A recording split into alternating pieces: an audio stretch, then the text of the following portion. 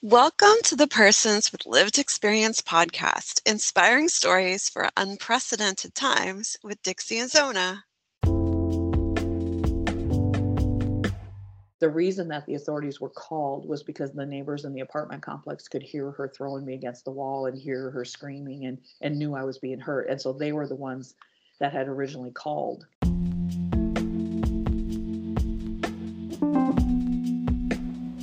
This podcast contains content that may be alarming to some listeners. Please check the show notes for more detailed descriptions and take precautions for yourself. Thank you.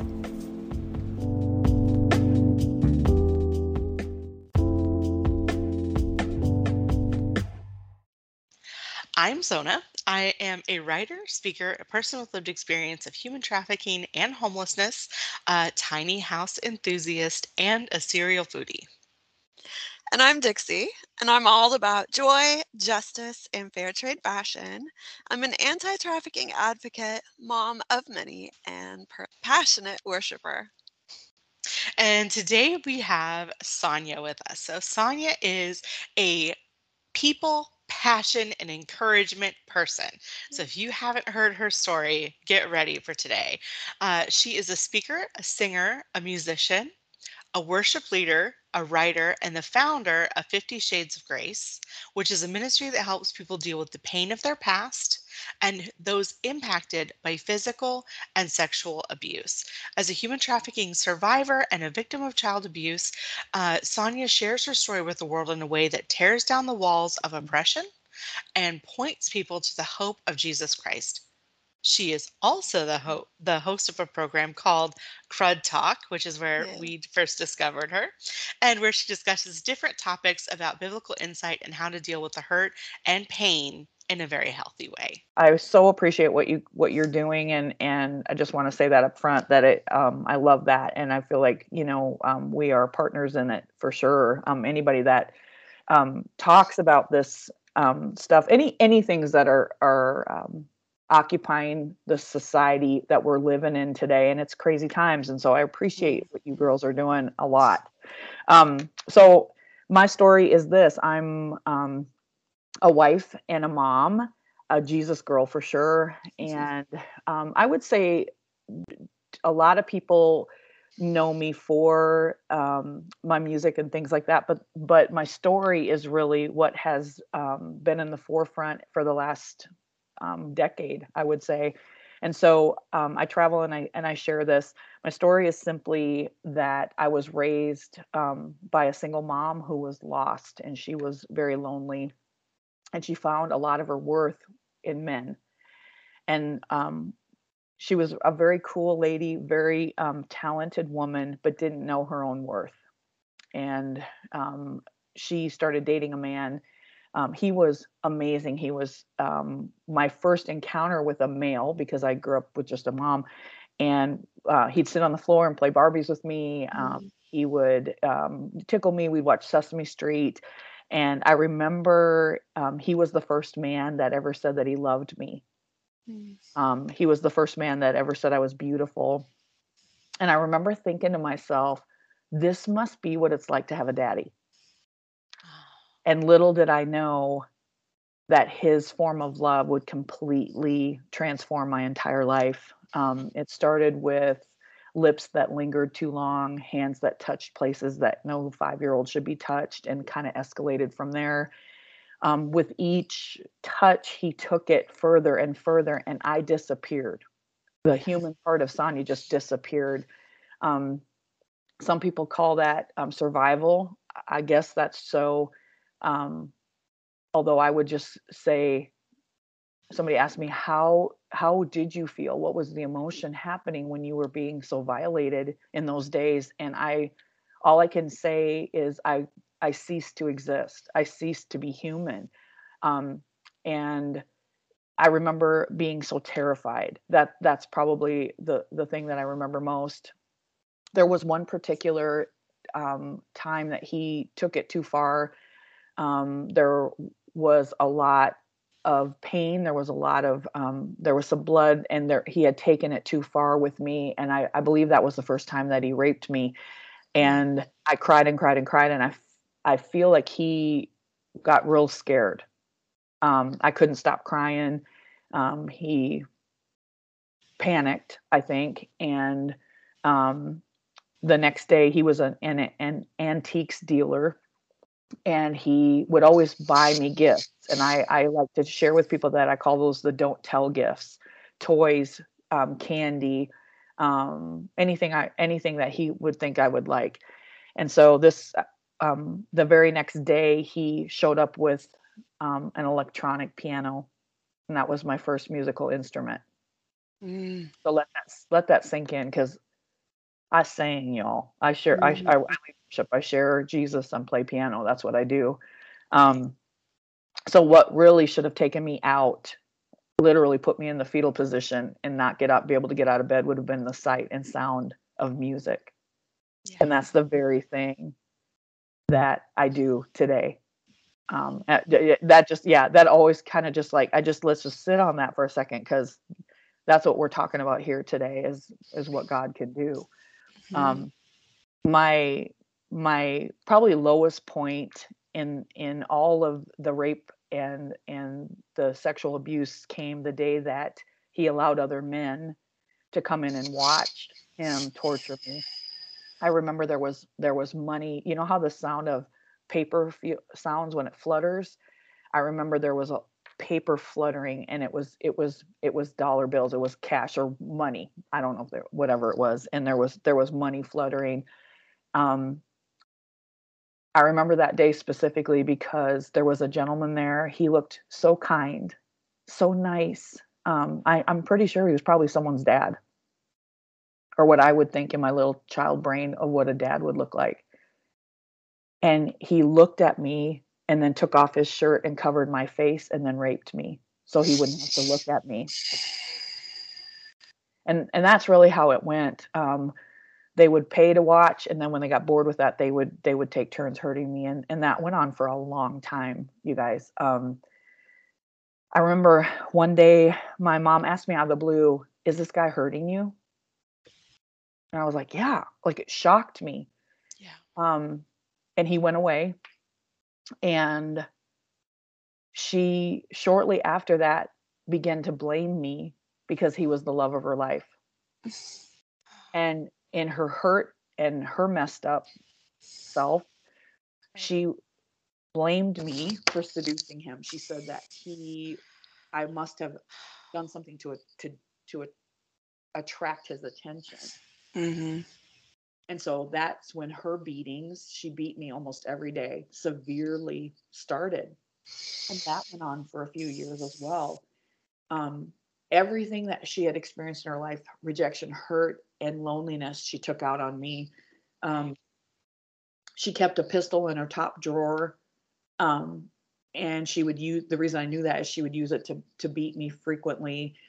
Sometimes on her really twisted days, she would make me hold it to my mouth and pull the trigger. And so as a kid, you get this in your brain. As a kid, I just never knew this could be my day. This could be it. I could die Right. today. And the saddest thing for me, you guys, is I was okay with it because anything was better than how I was living. Yeah. Um, that breaks me. I work with lots of kids. That breaks me every time I think about that. The pressure and the weight of having to navigate those emotions, not even understanding what those are, not even let's even just talk about the sexual experience, what that was like. What is that? And it, I just, it's ginormous. The weight of that is almost impossible to even comprehend for me. Yeah. Um, And so back in those days, I'm an old lady. So back in those days, she was keeping me in my room, keeping me away because the beatings, the markings, the bruises that were getting too visible. So she would keep me home from school. Well, then the school authorities got involved in that. And I remember my sixth grade teacher came to the door. My mom punched her face.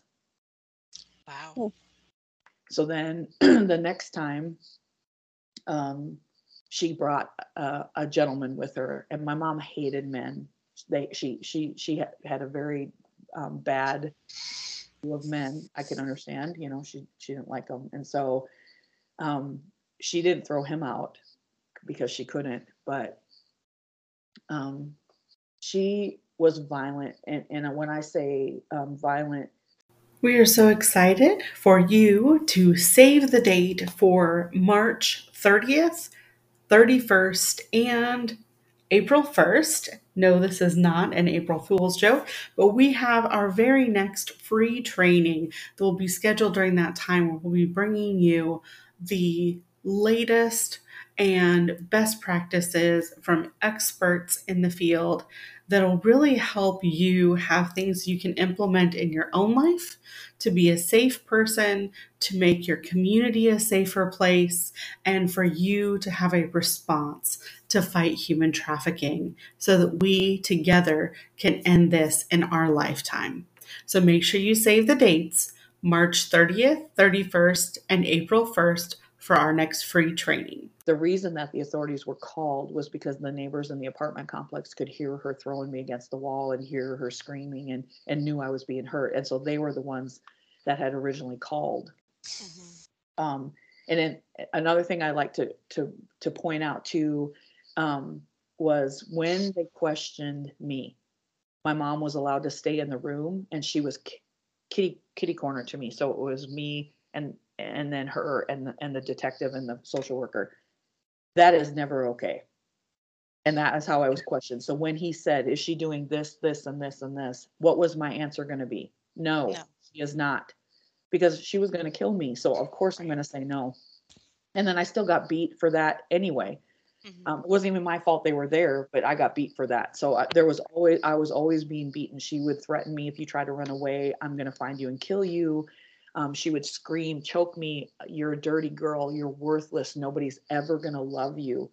On and on. And that is the bombardment that I had as a kid. I just always knew no one was ever going to love me. No one will ever want me. Mm. I just knew that. And so that's kind of how I was raised. Um, so the detective came. I told him no, she wasn't hurting me, and he left. And the abuse went on for probably another 6 to 8 months past that point. Um, she would take pieces of the phone. Back in those days, we had the dial and the cord. That's how she kept me from calling for help. She would take a piece of the phone, because when you do that, there's no dial tone, so the phone doesn't work. And so there was always the threat of, "I'm going to do this if you do this." Um, and so I remember sitting on my little bed. We had a 2-bedroom apartment, had a twin bed. Sitting on my bed, and I said these words out loud: "God, if you're real, help me." Mm. And she came in and beat me the worst she's ever beat me. Yeah. The very next day, I snuck out because I couldn't come out of my room or she'd beat me. So whenever she was there, I was not allowed to come out. So I used a little Folgers coffee can for my restroom, because I didn't dare come out. I kept it in my closet. I had Mm. to sneak out for food. Um, and I was starving to death, basically, is what. And I snuck out that day. I was hurting real bad, aching real bad from the beating, and I happened to look at the phone. I don't know why. Something made me go to the phone, and I lifted it up. She had forgotten to take a piece of it, so there was a dial tone. And I remember I called the police. I was 2 weeks away from turning 12 years old, and I called the Mm. parent. And when the lady at the police station answered, I asked for the detective, and she said, "I'm sorry, he's on a call." Well, I was little and I was trying to be an adult. And so I said, "Could I leave a message?" I didn't know to say, "This is an emergency. I need the police here immediately." I didn't know. So I left a message. So what's going to happen if my mom comes home from work and she finds out I called the police? I'm dead. That's what's going to happen. And so I went back to my room and I sat on my bed. She came home from work and the phone rang. And I heard her voice say, "Sonya, your friend is on the phone." And it was real sweet. And she never talked sweetly to me. So I didn't come out of my room. So she said it again: "Sonya, your friend Mm. is on the phone." So I opened the door. I went to the phone and I heard his voice: "Sonya, are you okay?" And I said, "No." And I hung up the phone. He said, "I'll be right there." I walked back, and this is another miracle, because remember what I had said, ladies. What did I say the night before? God, if you're real, what? Help me. Me. So the other miracle was I turned my back on her and walked back to my room without being hit, or she didn't say a word. She didn't touch me. That's a miracle. And I Yeah. sat on the bed and just kind of waited to die because I didn't know what was going to happen. A short while later, I heard a lot of commotion at the door, some cursing, a lot of stuff going on. And all of a sudden, my bedroom door bursts open, and there is Detective Wakefield. This is a big boy with a mullet like Hulk Hogan. Picture Hulk Hogan in your head because, yeah, that's what the time we were living in then. Big boy, da da da da, Detective Wakefield standing there, right? And I want you to get this picture in your head. I was battered, severely beaten the night before, broken, hunched over, sitting there on the bed, completely not human, stripped of all human emotion, sitting on that little bed. He didn't have to say a word. I didn't have to say a word. He looked at me and saw me for who I was. We don't have to do anything. We don't have to say anything. We don't have to be anything other than who we are, because God already knows that. Yes. So he took me out of the home. I was placed in, oh, I need to say this part too, because it's so sweet. I hadn't been allowed to be outside in months because I was locked in my room. And I sat on the steps of my apartment complex with this ginormous man. And we sat there shoulder to shoulder. And he just kind of put his arm around me and just kind of like sat there with me. And I cried. And he said, "Why are you crying?" And I said, "Because I have been outside." And he just sat there, this big boy, cried with me. I hear a lot of stories of law enforcement not doing well in these situations, but that was not my experience. These officers completely did well by me. This particular one, as a matter of fact, when I got to the police station, they had an old timer there who had desk duty. His name was Officer George, and he had a little soft spot for me, I'm sure. Can you imagine seeing these cases that these men face every day, these men and women in uniform face? I mean, I can't imagine it.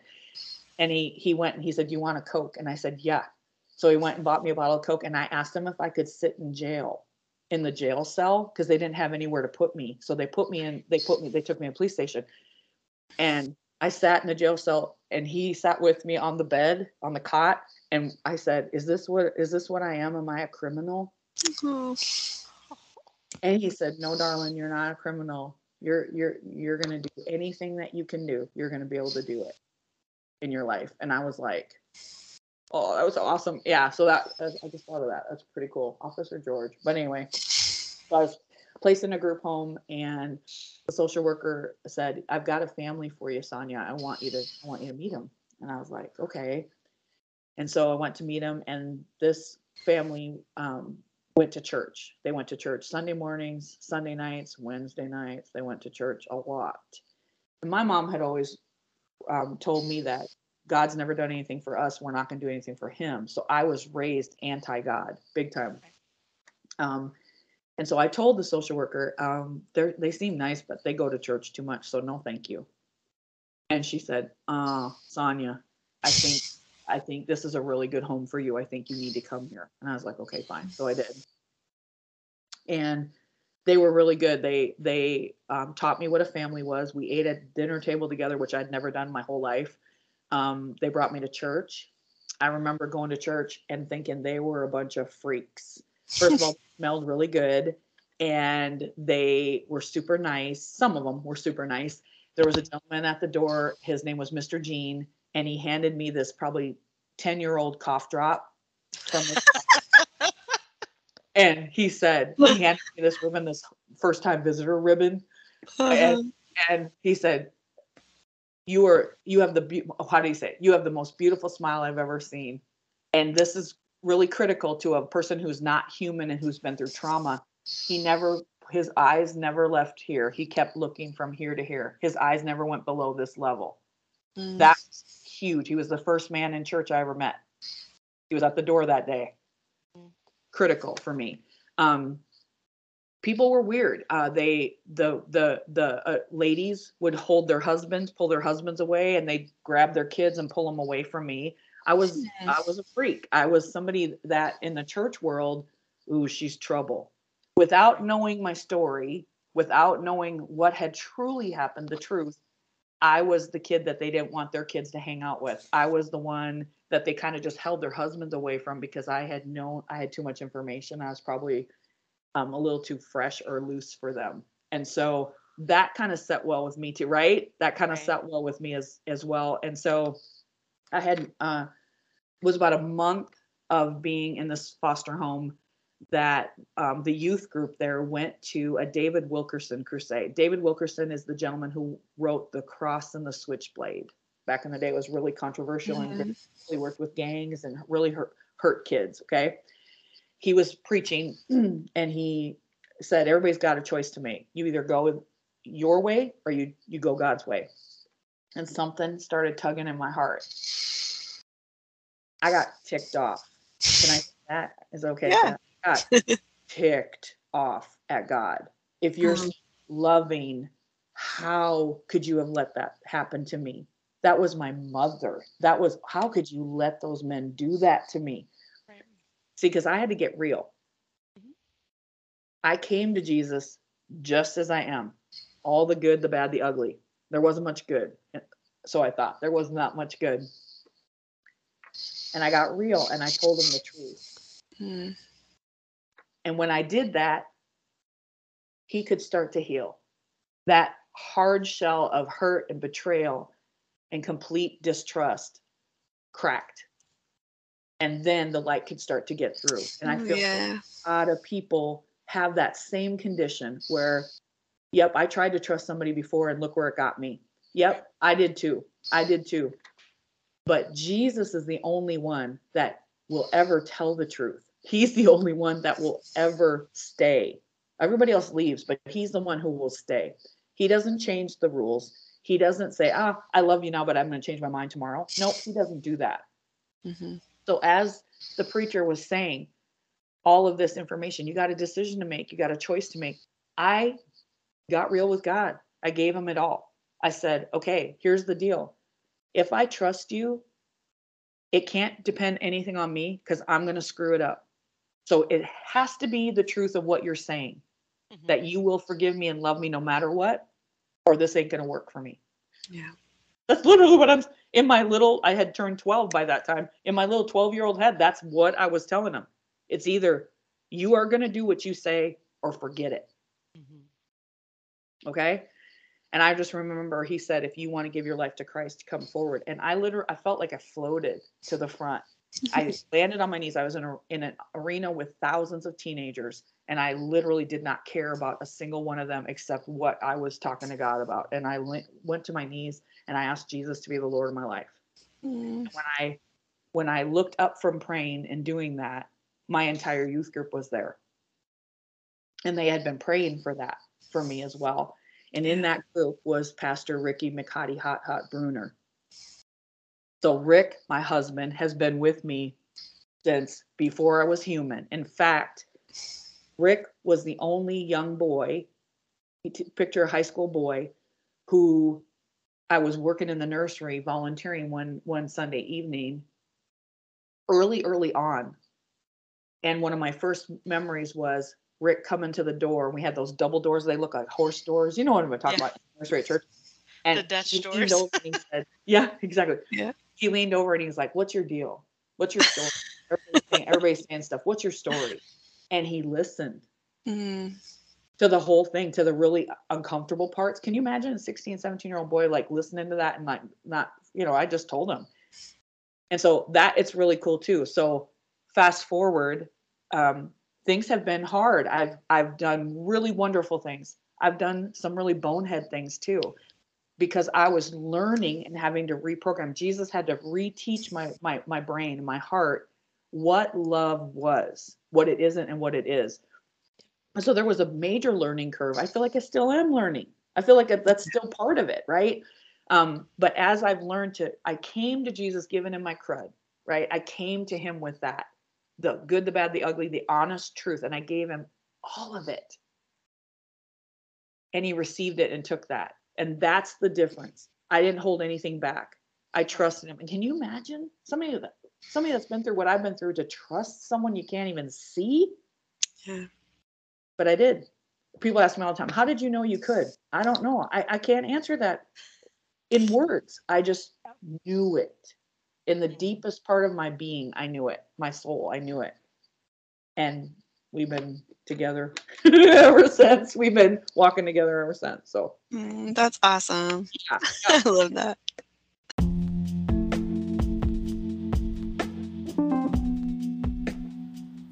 This podcast is brought to you by the generous supporters of bringfreedom.org. You can make a tax-deductible donation on the website or on Venmo at Bring Freedom. These donations go to support the persons with lived experience who bravely share their stories here, and also toward the creation of resources to end human trafficking in your community.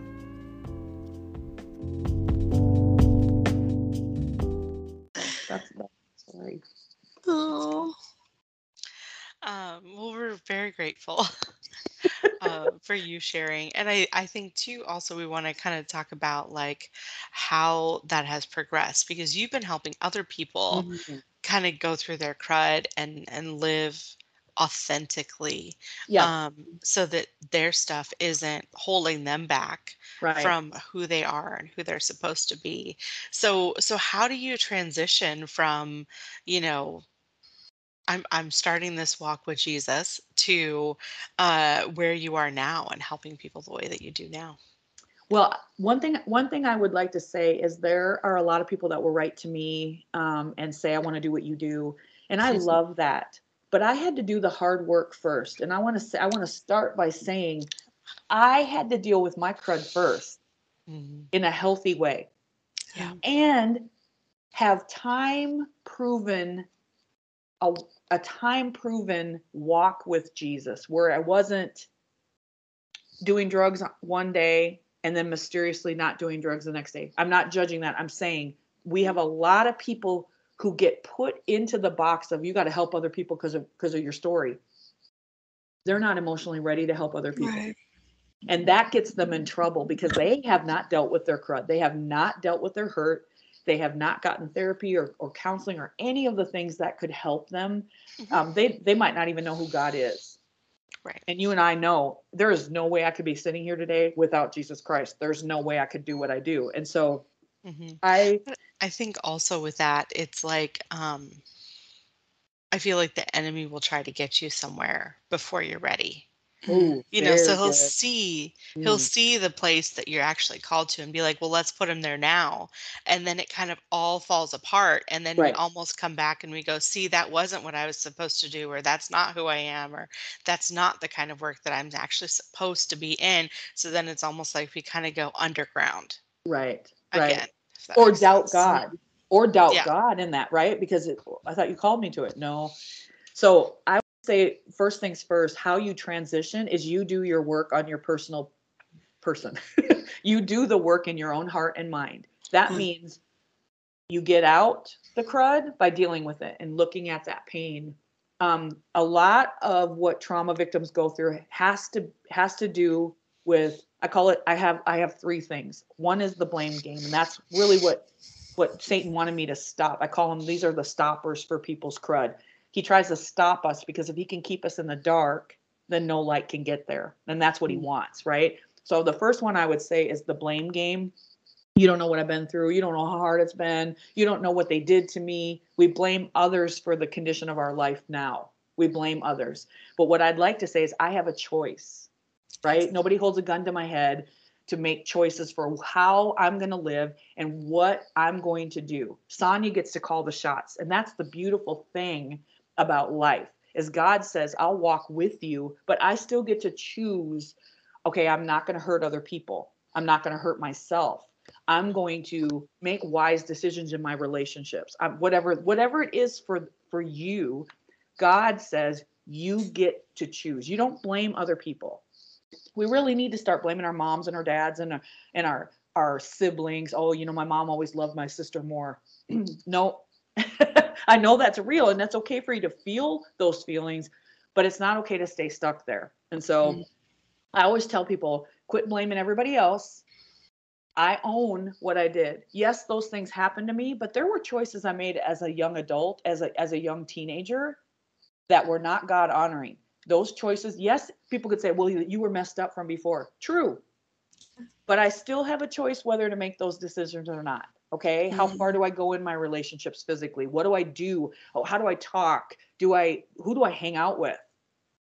That's up to me. Right. Yeah. And so quit blaming everybody else is the first thing, because then you don't take any ownership to what part you play in it in your life. Right. And I own it. Okay. Nobody makes me sin. If I sin, I own that. Right. The next one would be guilt. We carry a lot of guilt. People that have been in trauma, people that have been in addiction, people that have maybe they didn't act right in a marriage and divorce happened or something. Whatever the case may be, we carry a lot of guilt for the things we should have done and guilt for the things that we should have done but didn't do. And so carrying that guilt doesn't do anything, right? It doesn't do anything. It stops us and keeps us stuck in that. So you know those little rats, why people have those as pets, those little gerbils, those little hamsters, they're so ugly. I don't know why people, sorry people, but I don't know why people are like keeping those as pets, but they get on the wheel, right? And they run and they run and they run and they run and they run, but they never get anywhere. And that's what guilt does. We carry the guilt. Oh, I've blown it again. I've messed up again. I've done it. I'm me. And our focus is on us and not on the one who can do anything about it, which is Jesus. Yeah. Right. So carrying around guilt does no good. You need to admit it, confess it, and then get on to living. That's the second thing. The third thing I would say is probably the hardest part for victims, for anybody dealing with hurt or crud. Okay. The inability to forgive. Yeah. It's the inability to forgive. And that is the hardest thing, because we all know if you have any faith-based knowledge at all, or if you're a Christian, you know that we're supposed to forgive everybody. But it's a little bit easier to hang on to the anger. Why? Because then we're one up on the person who hurt us. Yeah. It's almost like a leverage. We hold on to it. People say, oh, I can't get past it. I can't move on. Yes, you can. The real truth is you don't want to. Right. We do what we want to do, and that we don't. So if you're struggling with forgiveness or the inability to forgive someone, letting that go, it could be that you're choosing it. Right. And everybody's I know, like, listening for probably like, ah. in my case, I remember, like, I knew that I couldn't imagine forgiving forever. So I gave myself a parameter where, like, every morning I would wake up and I'd be like, okay, I choose to forgive my traffickers today for the whole day. That meant that it wasn't like the actions that they had taken wasn't going to affect my day.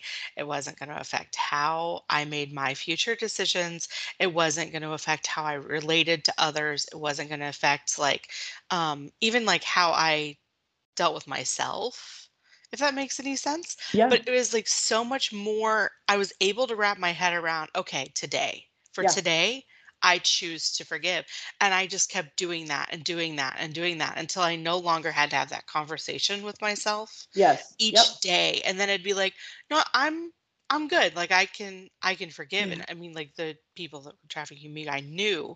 So it wasn't like there's people that I just never saw again. Right. Like, Right. when I did see them, those would be the days that I'd be like, okay, Zona, we've had this conversation. You already chose to forgive them, which means, like, you can't treat them differently now because you've already forgiven them. Yeah. Yeah. Well, and Jesus says that's why we are in relationship with him daily, moment by moment. I Yeah. mean, I have moments where I think, why am I forgiving them? And then I would think, oh yeah, that's why. That's Yeah. why. Oh, yeah. Because I was forgiven. And again, it sounds super simple now, but you're talking to a woman who has literally given years to it. It's not something that just happened automatic. Oh no. There were a lot of moments, and have been a lot of moments over my life where I've had to release it. And what I like to say too about forgiveness is, and this is what God has given me, and this is what I talk about when I go speak and even in my podcast, anything I'm doing, Forgiveness means that you look at the pain. So you look at it. And Mhm. nobody wants to do that part because they think la la la la la, out of sight, out of mind. I'm good today. I'm good today. I just want to stay good. No, forgiveness means that you look at what they did, really look at it. And then when you're ready, which is what you were just saying, when you're ready, you release them from the debt that you think they owe you. Right. Yeah. And that's what Jesus did for us. Did I owe him a debt? Yeah, for my sin. You better believe I did. Did those men that hurt me owe me something? You better believe they did. Did that mom, my mother, did she owe me something? Yes, she did. Just like I owe every single person I've ever hurt. I owe them a Absolutely. debt, right? Hmm. There's a consequence to actions, right? And so I owe others debts, just like those people that hurt me owed a debt, just like I owe Jesus a debt. When I'm ready, I release them from the debt that I think they owe me. Right. And Yeah. sometimes that means that I have to do it again. Um, Sometimes, like you said, you get up in the morning, you think, oh, this one, oh, I gotta have this conversation again. That's Yeah. totally okay. Why? Because that is in and of itself an act of grace and mercy and love. Dealing with it, that is truly dealing with crud as it comes, because life is going to continue to happen. When I had my oldest son is 24, my youngest is 19. When I had my first son, I was ticked. I was shocked at the response. I was like, what is my deal?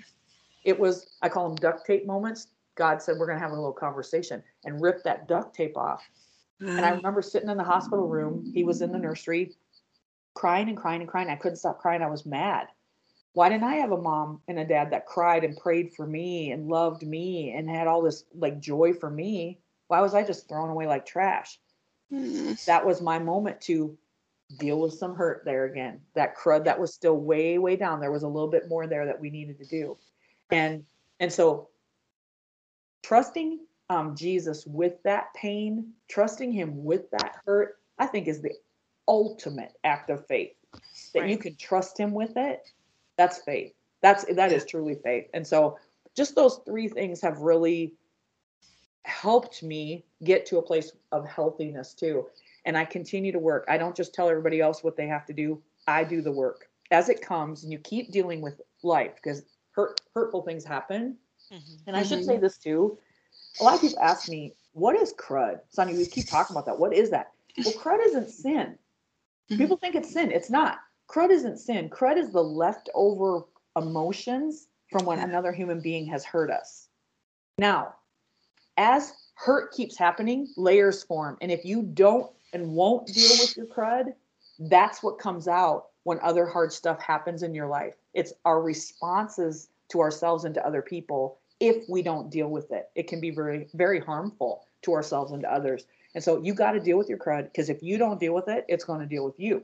And so I have learned that. Remember how I came to Christ? Telling him my crud. I was ticked. And so I got real with him right Hmm. from the get-go. And that's really how he's kept me. I can't BS him at all. I can't try to mock him. If I try to do that, he really puts the hammer down on me and says, "No, let's start again. Start that conversation again." And so I've learned that I have to be real. And I've been in ministry a really long time, helping people. How I did that was I shared my testimony for the first time when I was a teenager. Then a pastor would say, "Hey, would you come here and share?" Yep. And so then it just kind of grew. It just grew and grew and grew. And music has been um, a thing that has really a cathartic thing for me. Hmm. Music is just for me and him, and I'll let Yeah. people in on our time. So when I'm Yeah. leading worship, I'll be singing and doing my thing, and I'll look. Oh, there's a room full of people here. I let them Yeah. in on my time. Does that make sense? It's different than Yes. y'all. All y'all be quiet in the audience now because the diva's here. She's gonna sing and perform for y'all. No, I'm a diva. I can do it. I like to have fun and be fun, but not when it's about him. Yeah. Not Right. when it's his time. Not when it's about him. And so I've really tried to keep. I've had a lot of people tell me your worship is like gut wrenching. It's like kick you in the gut. It's Oh, wow. because it's very raw because it's not about anyone. I hate to say this because it's so bad, but I don't care about the other people. I do, but I don't. I want them to be Hmm. set free, but I don't do that. Only Jesus can Right. do that. Right. I'm just a Yeah. girl, right? So like Jesus needs to do that with people. And so Mhm. But I think that that's one of those things that is really common in like how we view helping people out of like human trafficking, because we have this mentality that we're going to be Jesus in their Mhm. situation. We're going to save them. They're going to be rescued. They're going to be like all of a sudden, like this little tiny baby in a little bird's nest, and we're just going to scoop them up and then we're going to put them in a new bird's nest, and all of So a sudden great. everything's going to be great. And the reality is like what you're talking about, like even in the foster home that you were in, like you had to make the choices. You had to be empowered to make the choices to go, okay, I'm going to work through this stuff. Hmm. I'm going to work through Yeah. this stuff, and not just like now you're perfectly fine because you're in this new place and now you're safe. It's Right. almost like um it takes out the impact of the work that the Mhm. person that's getting free is actually doing by participating, by Hmm. engaging, by learning those new coping skills, by Right. walking with Jesus. And that's the thing where it's like Jesus is the only savior. We're not people's saviors. We're Right. we're not their rescuers. We're not their convictors, you know. Only Holy Spirit is the convictor. And when we really like kind of highlight that, where it's like the Lord will be as patient with you as you need, as patient with you as you need. And he will let it take as long as it has to, because he's not in a hurry. Right. Yeah. Right. Right. And that's the thing too. If somebody says, like, I used to get mad at people who their abusers were in their family. Okay. And so they see them at family get-togethers. Hmm. And I used to get really mad. What are you talking about? Very kind of, and I didn't realize it was a form of judgment. Like I was like, what are you talking about? You sit down to dinner with those people? Yeah. Yeah. First of all, it's just what you said. Jesus gets to call the shots with all of that. He's the Hmm. one. I mean, I have a lot to say about that, but I don't get to tell you how you're going to deal with it or the time Right. frame that it's going to take. Nobody Right. gets to do that. Likewise, the only addendum I would add to that is I have seen people be stuck Hmm. in a place, be given the tools, be given the resources, and they continue to hurt others Yeah. with their words, with their actions, right? Then that's when a brother or sister in Christ needs to go to them and say, knock it off. Hmm. Yeah. You either knock this off or you won't have access to me or to this family. You won't, right? That's the Hmm. only time I can say. There was a woman, and I'll probably get in trouble for this, but there was a woman who had lost a child, and that was 18 years ago. She lost a Mm. child, and she was being really hard on the other young moms and the other women getting pregnant in the church. 18 years later, now I don't have any right to discount her pain or Right. her hurt. But when you are acting wrong to someone else out of that pain because you haven't dealt with the crud, that's Hmm. when a fellow sister needs to come in and say, okay, let's talk, Right. right? In love, because you speak the Yeah. truth in love, right? And so Mhm. things like that. But other than that, um, most of us are just trying to do the best we can. So if somebody has discovered that they have crud in their life, how do they connect with you Yes. Well, in thank you for order to asking. to work on dealing with the crud? Yeah, and so I have a website. It's called sonyabrunner.com. Real easy to find everything there. I've got articles and my podcast is there and music is there. A lot of people will book me to do some music and then share my story. And there's all different kinds of things. I work with teenagers a lot. Hmm. I love kids. And so I work with a lot of teens. I did my first CRUD boot camp for male prisoners Oh, wow. in Omaha, Nebraska about a year and a half ago. Scared to death to do that personally. A lot of the men in there probably have hurt women. And the reason I say that is because they shared it with me. And so that was really interesting. So my website is really critical because a lot of stories come in from that. So it's sonyabrunner.com. You can find anything you need on there, and you can also contact me there as well. And I have a lot of people who share their stories with me. I get lots of messages, and I love it. I Sure. love to hear from people. So I think it is wonderful to have had you here, and we're so grateful that you um, were brave enough to share your story and to be honest and authentic about where you were and the process that it takes of Yeah. healing, even in new relationships, and even when you are married, and even Hmm. after you do have kids. Like, I think that different pieces of healing happen when you are in that season of your own life. Mhm. And I think we have an idea sometimes that we're just going to deal with everything all at once and then it's going to be completely done and then we'll never have to deal with that trauma again. And Mm-mm. it's not really how it works. Mm-mm. No, no. So, anywho, but yes, so thank you so much for being here. We're so grateful to you. You. Thank you. Thanks for having me. Yes. It was fun to be here today. It was an honor. We are so excited for you to save the date for March 30th, 31st, and April 1st. No, this is not an April Fool's joke, but we have our very next free training that will be scheduled during that time where we'll be bringing you the latest and best practices from experts in the field that'll really help you have things you can implement in your own life to be a safe person, to make your community a safer place, and for you to have a response to fight human trafficking so that we together can end this in our lifetime. So make sure you save the dates March 30th, 31st, and April 1st for our next free training. Thank you for joining us for the Persons with Lived Experience podcast today.